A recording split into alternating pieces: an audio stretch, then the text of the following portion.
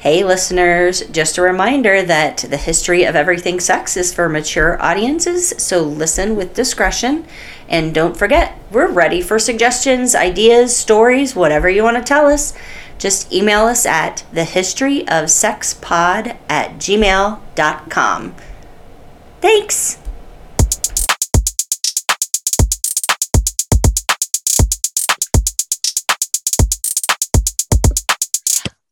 Welcome to the history of everything sex. I love it. I'm Melinda. Hey, I'm Terry. And before we begin, I do want to say that I was talking to someone at work the other day about our podcast, and I was showing them all the episodes that we've done so far. Mm-hmm. And it was like a blast from the past because we do these like so quickly. And so you sometimes forget about those early ones. And I'm like, oh, yeah, I remember that one on fetishes and incels. And I was just I had like a chronic cough. So I was coughing throughout all of them. And exactly. Yeah, those ones. Yeah.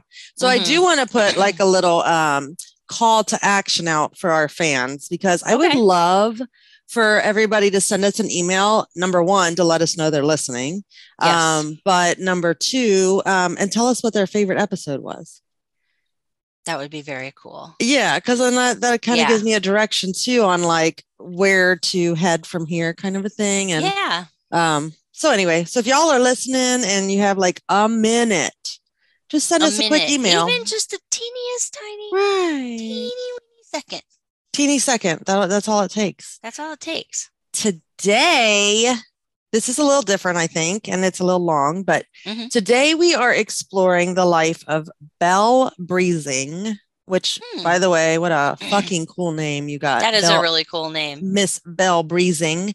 She was a madam who has a fascinating life story. A kind of rags to riches story, but full of loads of success and accomplishments, but also tragedy and just plain bad luck. Man, it's all over this place, this lady. I've never heard the name before. I haven't either. And you would think that we had because she's pretty famous. She's pretty badass, huh? Right. But it's not only like the journey of her life that's so interesting, but the era that she lived in. So you ready? I'm ready. Okay. Belle's story starts on June 16th of 1860. So I'm bringing Madison's birthday. 1860? My daughter's birthday. Well, June 16th. So on this day, Sarah Ann Cox gave birth to her second daughter, Mary Belle Cox, in Lexington, Kentucky. Okay. Sarah. Not too far. No, not far at all. This is almost like a hometown story here. Yeah. Sarah was a dressmaker who did a little sex work on the side to help pay the bills. And Belle, as she was called, as well as her 6-year older sister, Hester, were born out of wedlock, which was, a little bit taboo at that time. And it's believed that their father was Elias Cox, a man who was not Sarah's husband. They have the same last name because they think that they were related in some way, shape, or form. Okay. Not to mention the fact that he was 35 years older than Sarah. Oh. Right. And soon after Belle came along, Elias split. He hit the road. 1860. They didn't have a lot of roads. He probably hit the river. He hit the bricks. He hit the bricks. He was out. So Sarah, she wasn't single for long. She wasn't playing that game. So she soon met George Brezing, who she married on December 16th of 1861. And what a terrible choice this guy was.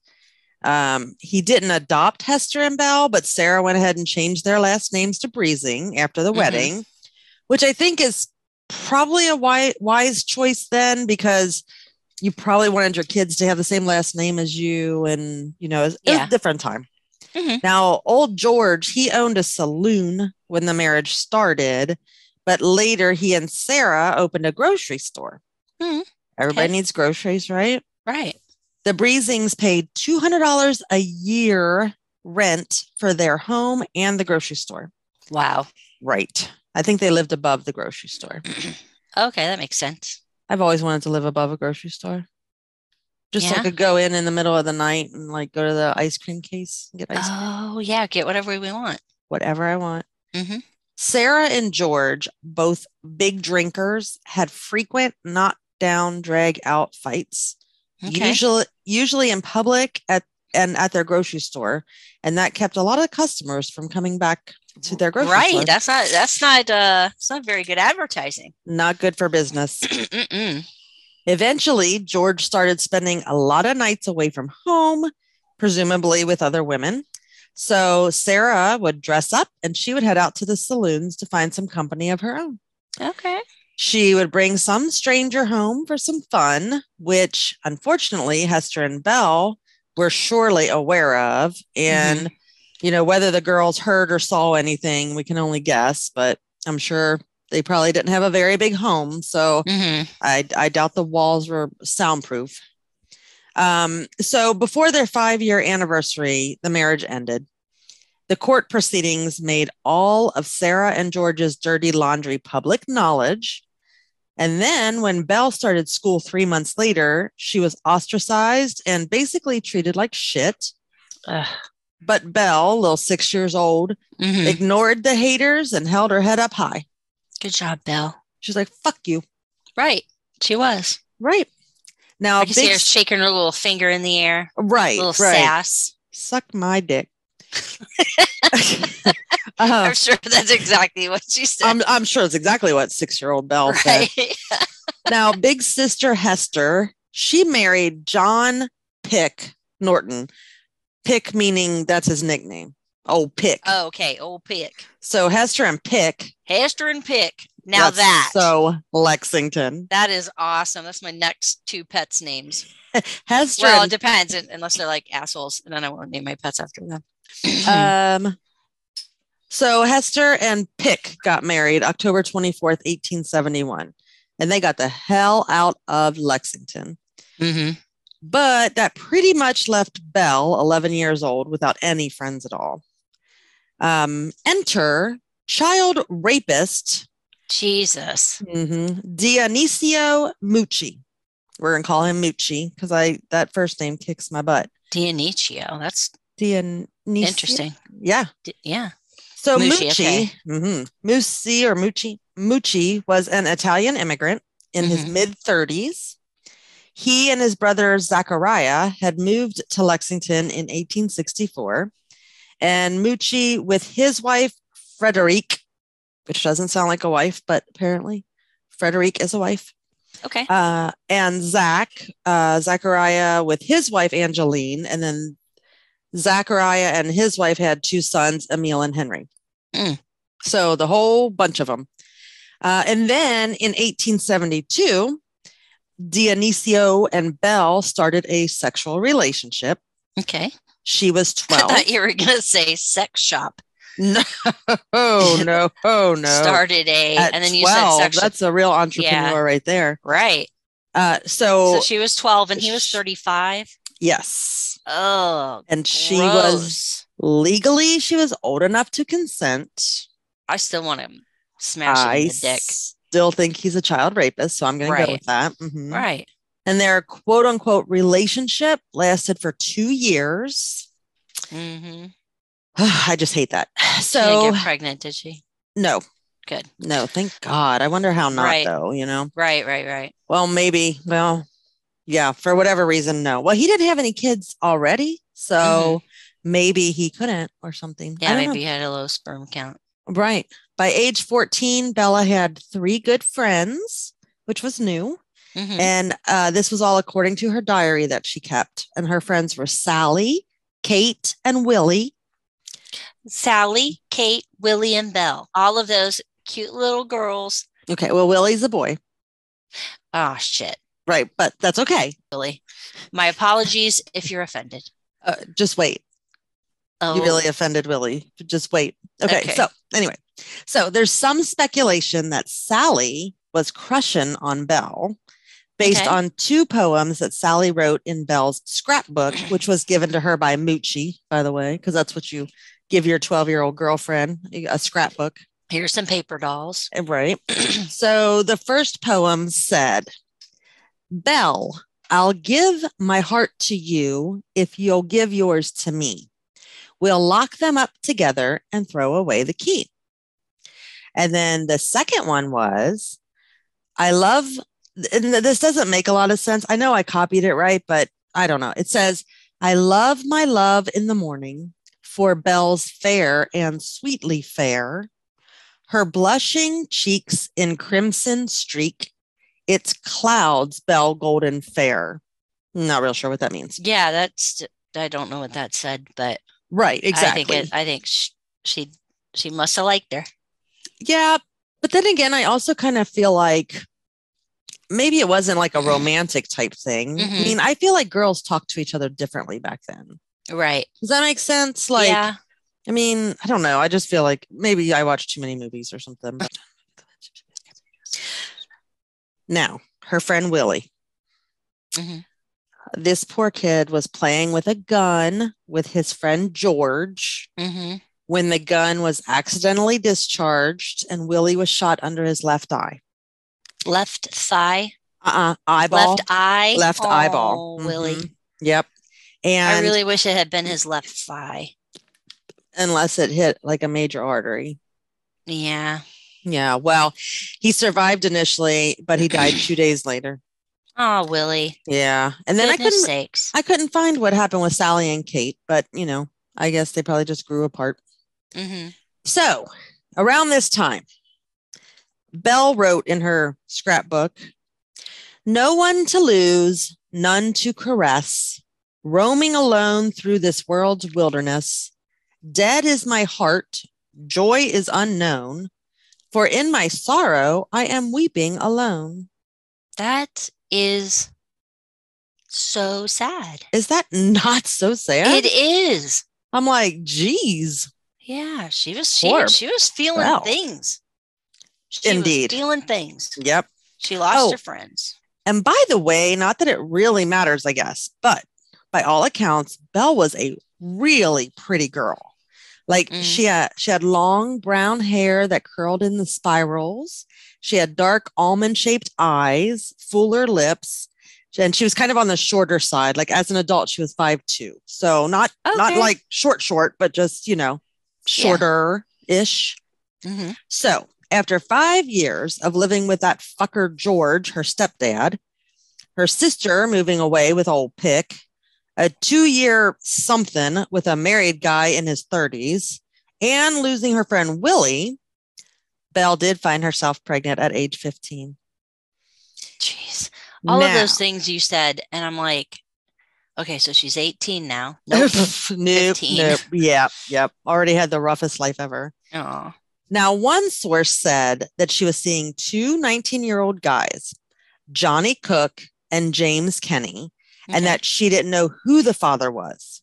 In this version of the story, James Kenny stepped up and married Belle, willing to be the dad to the baby, even though he knew there was a possibility that the baby wasn't his.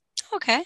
Another source says that Johnny Cook was the father, as that was her boyfriend at the time, but somehow James Kenny was like manipulated into marrying Belle by her and her mom, whether it was money or whatever the case might be. Oh, okay. That somehow he was kind of tricked into it.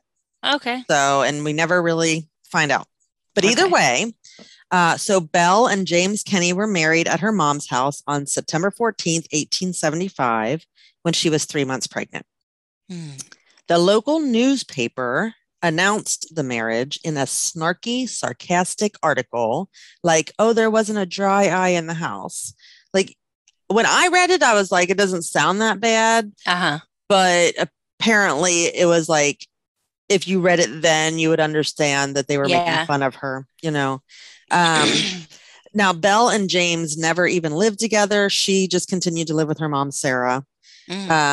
9 days after the wedding, Belle had sent 2 notes to Johnny. So I'm under the impression that she still liked Johnny in some way, shape, or form, even though she's married to James now. And basically, she was telling him, like, hey, I'll be downtown around 3. You should find me. She also said for him to bring her pistol. Nobody knows why he had her pistol, what she wanted with the pistol, whatever. But she said, since you're meeting with me anyway, just, bring my gun.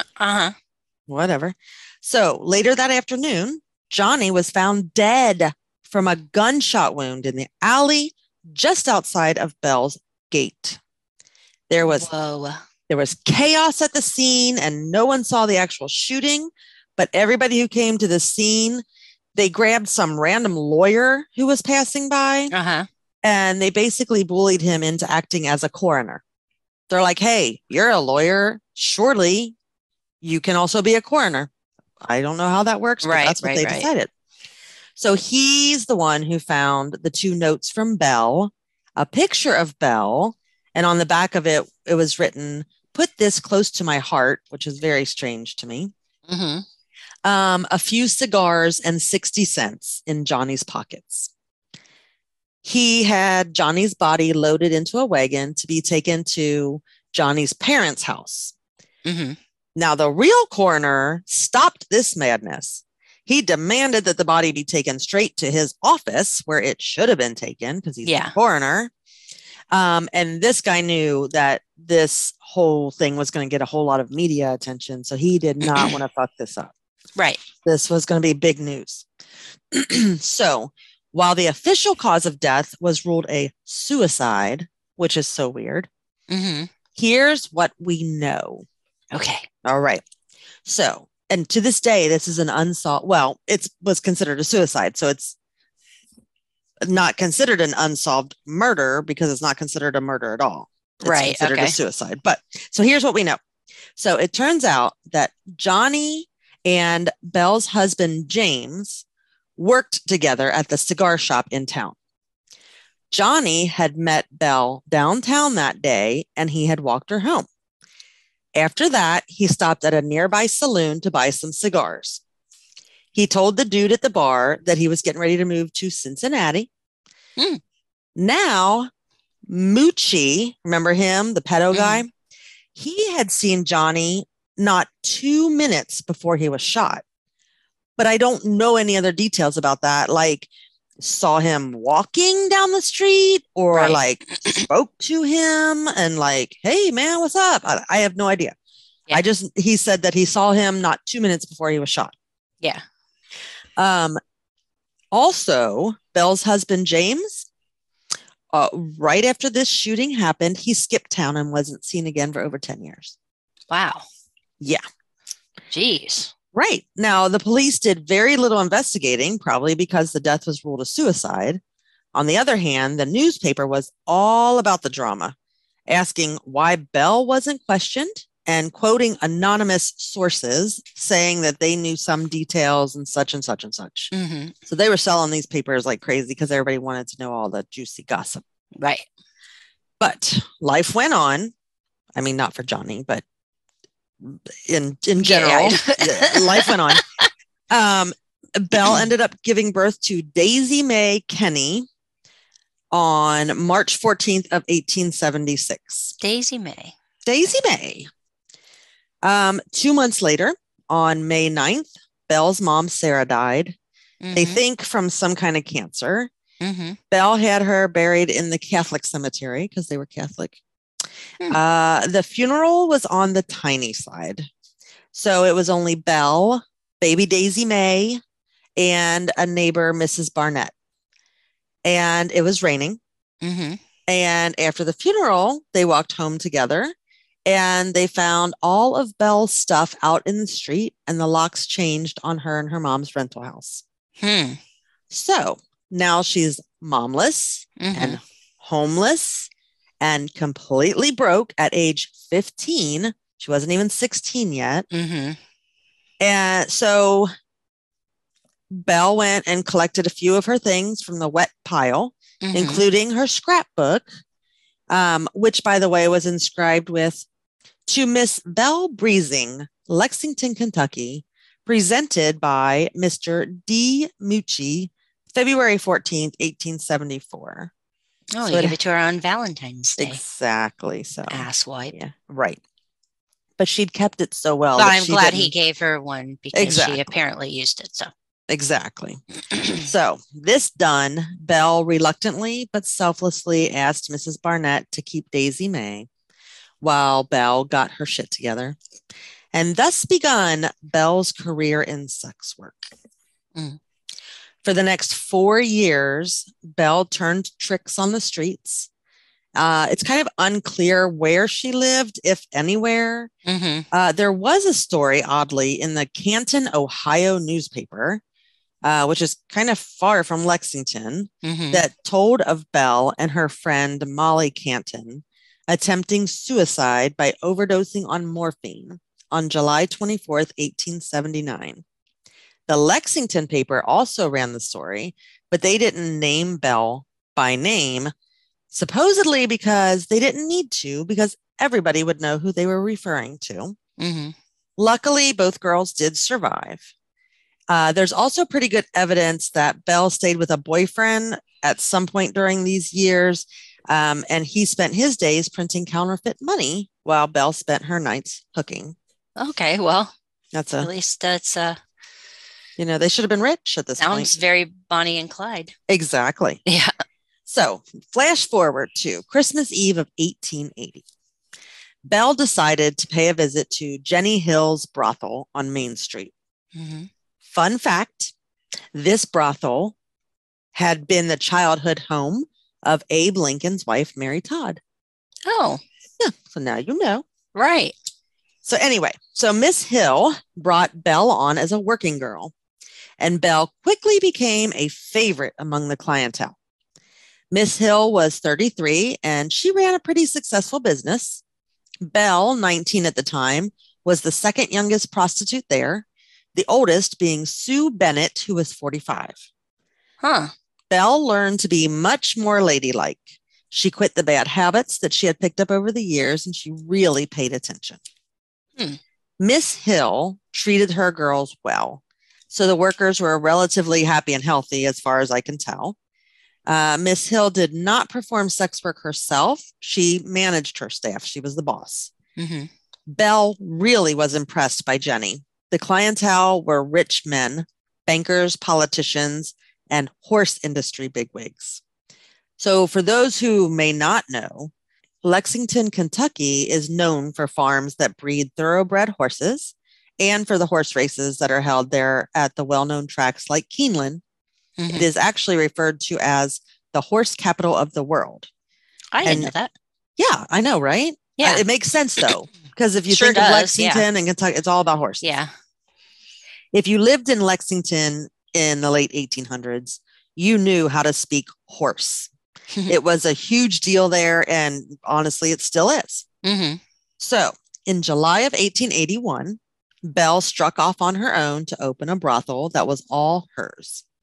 She rented some row houses, which are basically houses or apartments that are joined together like in a chain, not far from Jenny Hill's place. And Belle really went crazy furnishing and decorating the place. She must have been really saving her money, like to get ready for this. So she was buying goods from as far away as Cincinnati and Manhattan. She wanted a respectable place of business. Around this time, Belle again became pregnant. As she did not believe in abortion, given her Catholic upbringing, she carried the pregnancy to term. The baby, however, born on July 13th, 1882, either was a stillbirth or died soon after. Later, much later, after Belle's death, a photo of an infant was found among her stuff, and it's thought to be a picture of this second baby, but little else is known besides that. That's all we know. Okay. Now, Belle had never gone back to retrieve Daisy May from Mrs. Barnett, but she did keep in touch. Like she kept up with, what was going on. In the fall of 1882, Daisy May was now 6 years old and she was starting school. Belle and Mrs. Barnett would soon learn that Daisy May was mentally handicapped. Yeah, at the time it was called retarded. We don't use that word now, but and that she would need to be institutionalized. Oh, man. Belle enrolled her daughter in a Newport, Kentucky institution to be cared for by nuns, and she registered her under the name Daisy Barnett. At this time, Belle had 5 girls working for her by the names of very 1880s names. Ida, Maddie, like Mattie, probably Matilda. Yeah. Blanche, Gertie, and Susie. Yes, very much. Exactly. Each woman paid a steep $16 a week for room and board, and all their earnings besides that were theirs to keep, which was very unusual at the time. So they were, they were doing pretty good there. Yeah. Now, Billy Mabon, Mabon, I'm going with Mabon. He was a fella that Belle had known since she was 16. Well, now he was wooing her, and the two became an item.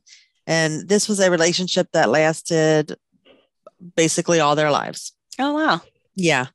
Now, Belle was developing quite a reputation around town. When she took her daily deposits to the bank, which were always large stacks of cash, the bank tellers tripped over themselves to help her. Belle also liked to show off her riding skills. She was often seen riding side saddle through the streets on her horse. Now, one day in May of 1883, while she was enjoying a ride, her horse was startled by 2 young boys who were out playing. At first, Belle admirably handled the frightened horse, but eventually the horse tripped and fell, rolling onto Belle. Horses are heavy. Heck yeah, people get stuck under them. Well, Belle was unconscious for a few hours, but eventually she made a full recovery within a few days. After this, however, she took to traveling in a phaeton, which I had to look up. Okay, but I don't know what that is. It's an open-air carriage that's pulled usually by 2 horses. Picture what the royals of England ride in after the wedding. So these were the Rolls Royce of the time. So this really showed how successful she was already. Even her coachman was dressed to the nines. She had a chauffeur, horse driver. Let's call him Jeeves. Probably did. On July 18th of 1883, Belle bought a house where she intended to open a second brothel. She paid a whopping $845 for this house, which would become her home and an even more successful brothel for 6 years. On December 14th, 1882, so this is skipping back just a little bit, Belle had been charged with keeping a bawdy house, basically keeping a whorehouse. Bawdy, like B-A-U? B-A-W. B-A-W. Oh, bawdy. Bawdy, yes. Not like a hot body, more like a bawdy. However, Kentucky Governor Luke Blackburn pardoned her on February 7th, 1883. What a nice guy. I'm sure he did that just right out the goodness of his heart. Yes, he had nothing to gain. Nothing. From then until 1903, Belle was indicted for some offense related to her business at least once a year, and she would just pay her fines and keep it moving. She had plenty of money. So now on January 12th, 1889, Charles Moores, a journalist who was hell-bent on putting a stop to the moral crimes of prostitution, alcohol, horse racing, and gambling. Charles, I think you're in the wrong place. You should have lived somewhere else. Right. He published an article in the Lexington Daily Press calling for the immediate closure of all the brothels. He included a petition signed by 33 citizens, including the president of what was then Kentucky University, as well as the president of the College of the Bible and the superintendent of the local public school system. Now, this more or less worked. And then they went in for a meeting, and then they said, nah, it's all right. Yeah, they're like, we're talking about Belle's place, right? Right. Yeah. Oh, Belle's place. Take my signature away. Yeah, take my signature off of that. So the area where Belle's business was located, which was close to the colleges and the schools, came under close scrutiny. But before she could be pushed out, Belle decided it was time for her to move anyway. I'll just take my girls and go somewhere else. I'm leaving, but not because you told me to. Exactly right. So over the years, Belle had become very knowledgeable about horses, and she loved to go to the races. She had also become acquainted with many powerful and wealthy men. George and William Singerly were wealthy brothers from Philadelphia. William was a newspaper publisher and a champion horse breeder. Not that he bred with the horse. He bred horses. Yeah. But both brothers had inherited loads of money from their father. When William or George would come into town, they would stay at the Phoenix Hotel, which is where most of the wealthy horse businessmen stayed. And it was a very upscale hotel. And added bonus, it was nice and close to Belle's brothel. Hacks, which are like horse-drawn taxis, lined the street out front, ready to take gentlemen to Belle's any hour of the day or night. When either of the Singerly brothers arrived at the Phoenix, they would send flowers to Belle to let her know that they had arrived. And poor Billy Mabon, he would have to vacate for a few days or a week, which he did. Oh my gosh. I know, but he understood how business was. So he's like, okay, the rich guys are here. I understand. And he would go. Right. Now, the Singerlys were so smitten with Belle that when she decided to move this time, one brother, no one's quite sure which one, handed over $50,000 to help her out. Which, if you can imagine, she just bought a house for $845. Right. So 50,000. She could have bought Lexington. It's a lot of money. Right. So she's a president all of a sudden. Right. So in June of 1889, Belle bought the mansion at 59 Megawan. That's the name of the street. While the home was appraised at $4,000, Belle paid $1,400 cash for it. And this was a 2.5-story home that consisted of 8 rooms. But Belle spared no expense as she had the home remodeled and updated. When the project was completed, the house had 20 rooms. Wow. Plus a basement that was perfectly designed for parties of all kinds. I like this house. She was like a very forward thinker. So much so. Now, once again, Belle shopped for and bought the most sought-after furniture and decor, and the home was impressive. It was impressive from the outside with its 4 chimneys and its grand size, but inside it was even better. Belle scheduled her opening night to coincide with one of Lexington's biggest race weeks. It was to be the party of the century. She had musicians literally hidden behind plants, which is, it's like when we have speakers around our house that are sort of hidden. Yeah. Music just seems to be coming from nowhere. Right. That's what I picture. Like, where's that beautiful music coming from? Where's that music coming from? This guy's squat down behind a fern. Yeah. I see. Playing the piano. Real little piano. Yeah, exactly. That's hilarious. She also had expensive French champagne and, wait for it, electric lights. Ooh. Right. So she was balling. Belle was balling. The opening night in 1891 was an absolute over-the-top success in every way. Belle is back in business, baby. Now, Belle, determined to have the classiest whorehouse in all of Lexington, she demanded that her girls present themselves as ladies at all times. There would be no cussing or smoking, no drinking in public, like outside the house in public. When the ladies were on the first floor, they were to be in evening gowns, and they were definitely not to hang out the windows or sit on the porch trying to flag down customers.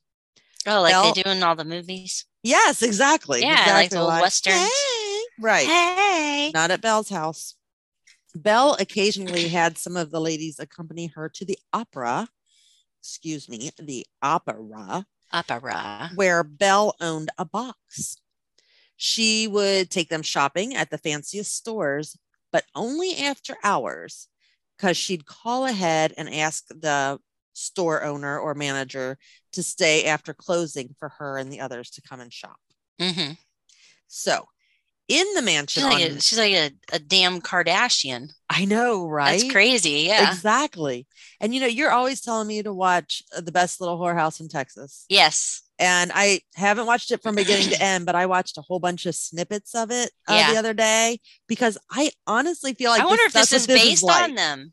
I don't know. I wonder I if don't it's know. based like, I mean, it's later, you know Right, what I right. mean? But that's crazy. Yeah, and I just picture because in all of the song and dances and stuff, she tells him, Yeah. like to act like a lady and this, that, and the other. And I'm like, I so picture that. Now, in the mansion on Megawan, there was also a saloon, and Belle got a liquor license. Her saloon was as classy as her girls were. When the wealthy businessmen came to Lexington, they'd head to Belle's to drink and discuss business or just to socialize. Belle herself was a great conversationalist, as she was up on all the latest news in the world of horse racing. Belle made the majority of her money from liquor sales. The working girls were told that if a gentleman offers to buy you a drink, you always say yes.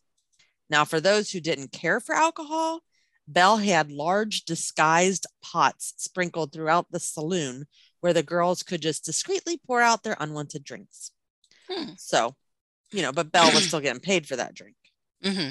When a man opted to go upstairs with one of Belle's girls, he was able to do so in strictest confidence. Many referred to it as a $5 house among $2 houses, and that was literally true.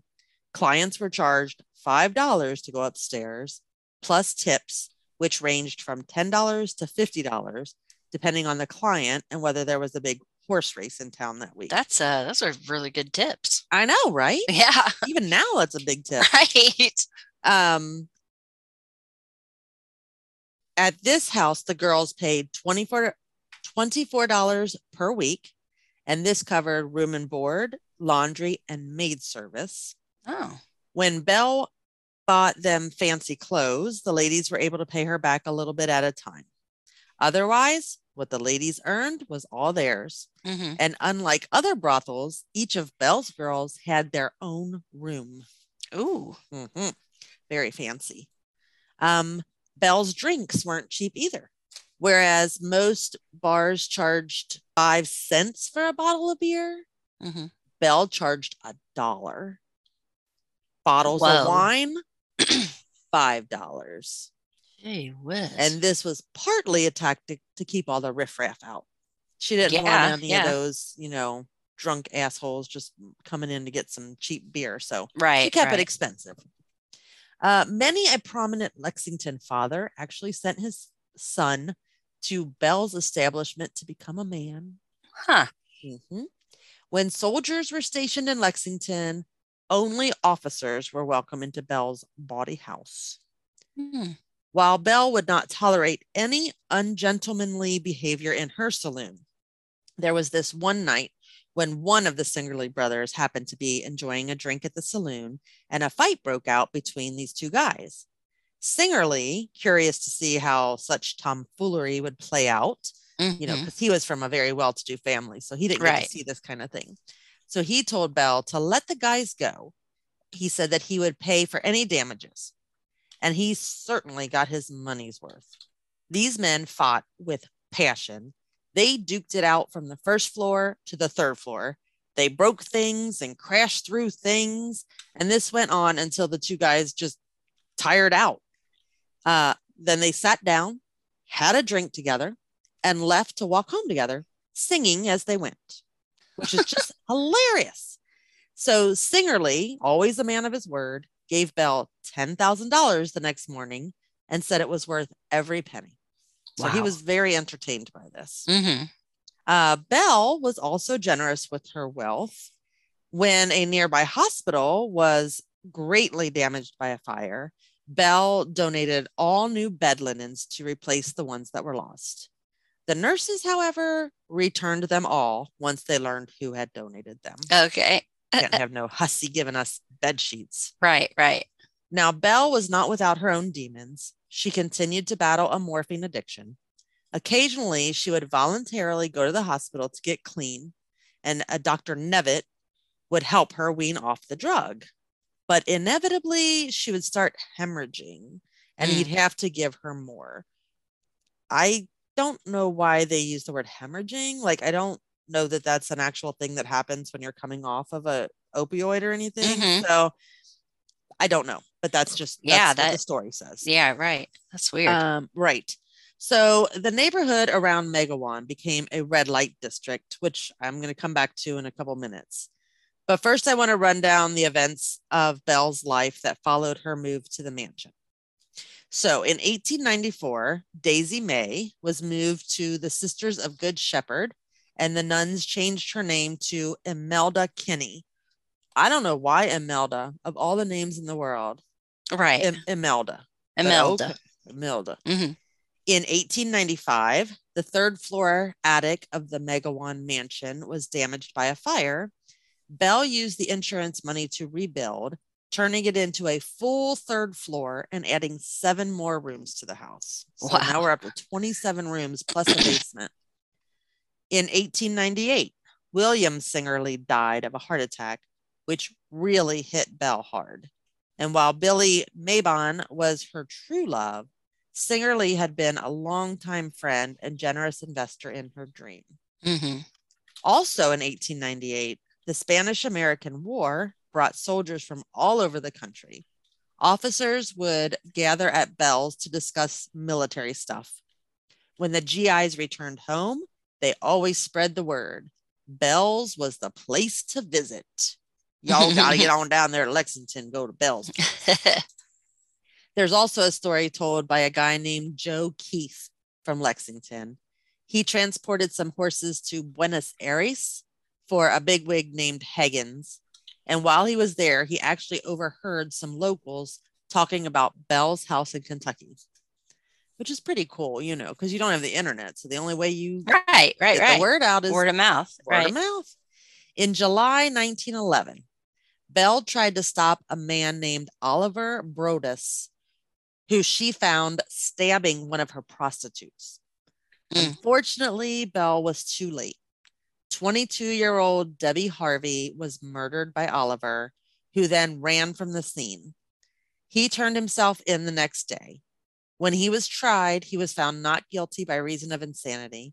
He was remanded to an insane asylum, from which he later escaped. Belle graciously paid for Miss Harvey's funeral and burial. In 1915, the temperance movement, which is a push to stop alcohol consumption, along with other unhealthy social vices, succeeded in ordering the closing of all brothels. Belle, however, she continued to run her business illegally for 2 more years. I'm not surprised. I know, right? She was like, you won't be shutting this bitch down. Right. Sadly, Billy passed away on February 16th of 1917 after 34 years with Belle. Soon after that, with World War I starting, those brothels that had managed to continue operations were shuttered for good, as soldiers at nearby training camps needed not be distracted from the good fight. Belle was forced to say goodbye to her 5 remaining ladies and close the saloon as well. She lived alone, quietly in the mansion for the rest of her years and passed away in that house August 11th, 1940 at 4:30 in the morning of ovarian cancer. Her death was announced in the Lexington Leader newspaper. The headline, Belle Brezing dead. I mean, that pretty much lays it out. Right. The next day, the Lexington Herald ran a story on Belle, and this one was a little bit more flattering and respectful. But it was Time magazine that really gave Belle some high praise, writing of the famed Kentucky Bawd, describing her mansion for men as a plushy, luxuriant saloon famed for its influential patrons and for being the most orderly of disorderly houses. So Time magazine gave her a little bit of some kudos.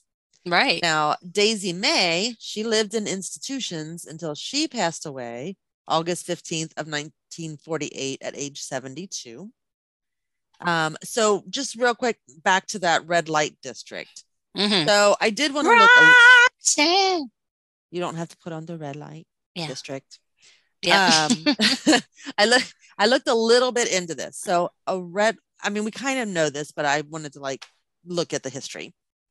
A red light district is basically an area of a city that's lawless.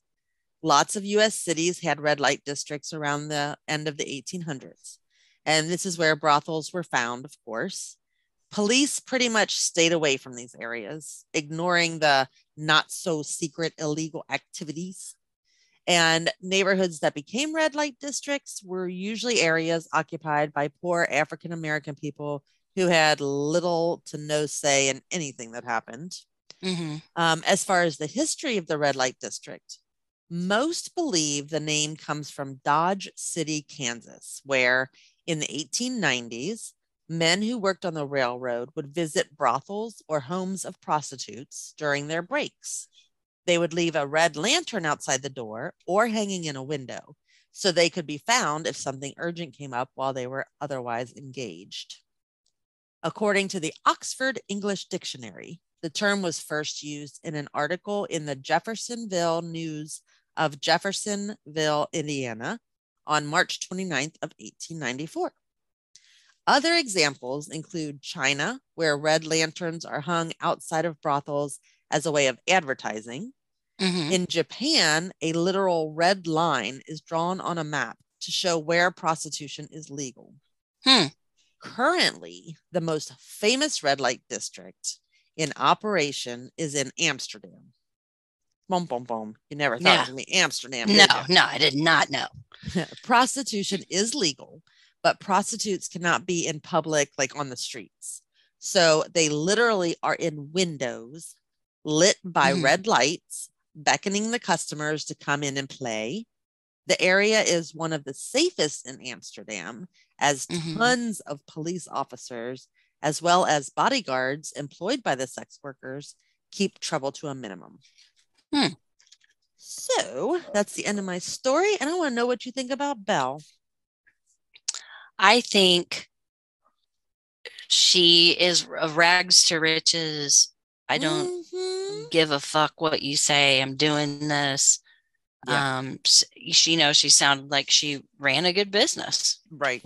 And for the most part, an honest business, Right. Exactly. Yeah. And I mean, initially, at least, it was legal. So it wasn't even like she wasn't like this outlaw who was, because sometimes you look back at people who do like bad things for the right reason and you're like, oh, I totally understand. But she wasn't even doing anything illegal. Right. Well, and, for being so young when she figured all this out, and I know that age is very different back then, as far as what they considered mature and adult and, but it's not like she had the best role models. Exactly. To like be, you know what I mean? Like I'm someday, you know what I mean? Kind of thing. Right. And I bet she was super smart. Yeah. She like business, she had a business sense and maybe, maybe she did have like a consultant that gave her ideas, but she sounded like she was, she had her shit together. Yeah. She's pretty sharp little tool there. Right. Yeah. I mean, from the time when she was little on the playground, not putting up with shit. Exactly. That was kind of how she lived her life. So that's awesome. And you just wonder, because I think all different kinds of things about that time, 130 years ago. And I'm like, did a lot of people have this kind of a life where it was like tragedy after tragedy. And, right. Because honestly, like people died of like nothing. Like right. you could Right. get a friggin' infection and you're gone, And so you're gone. Right. I just think that the I've watched whole Little House on the Prairie. see I know how it right works. Yeah. exactly that's what I'm saying. Someone And wakes up blind all of a sudden. yeah, I just think it's Right. fascinating. I also Yeah. think it's pretty fascinating that there's no discussion of any kind of like STD type stuff. Right. Because I'm sure that there were quite a few of those tossed around. But so yeah, so I think she was. I mean, is it weird to say that a prostitute / madam is like amazing or inspirational? I don't think so. No, I don't think so. Especially when you come from such a shit fucking Exactly. childhood and you make something of yourself. And I mean, she wasn't hurting anybody. Right. She was not hurting one person. She helped these women who, this is what they either wanted to do or, maybe this is all they could do or whatever. But she gave them a great place to live and she taught them to be, take care of themselves, et cetera, et cetera. And yeah, I mean, she wasn't hurting anybody. So that's, yeah. You go, Belle Brezing. Mary Belle Brezing. That's right. So that's my story and I'm sticking to it. That's well, all I got. And I think, thank you for that. Absolutely. I'm going to take a dive and see if like movies and shit have been made about her. Yes. I'm going to see if I can find a movie. I think there was one not too like very pretty recently. It's like a reenactment, I guess. I don't know if it's a documentary exactly or if it's like a movie. And I wonder, like, life. are there movies that we've seen that her character's in or somebody that is supposed to be her? I'm so glad you said that because I completely forgot this part. So Gone with the Wind. Mm-hmm.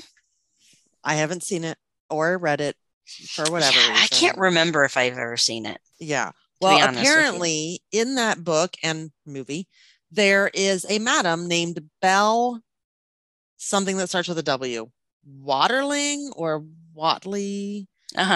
And it's always been said that character was based on Belle Brezing. Mm-hmm. Oh. Now the author at one point denied it, but which kind of makes you think, okay, well then it wasn't if the author tells you it wasn't. And yet everywhere, everything that I read about her was like, oh, and by the way, Belle in Gone with the Wind is based on her. Maybe was the author a male? No, it was a female. Okay, because I'm like, well, maybe the author didn't want to get in trouble for knowing who that was. Yeah, like wink, wink. Who's Belle Brezing? Wink, one time. I was in Lexington one time. Exactly. So yeah. So now I'm gonna have to watch that movie because now I really am intrigued. So yeah, that's cool. I'll watch that, and then I'll watch The Best Little Whorehouse in Texas, and then I'll be Then I'll be caught up with fucking 2022. Right. Anything else, ma'am? Thank you. No, that was awesome. Thank you for that. You're welcome. We'll talk to you all next week. All right. Bye. See ya.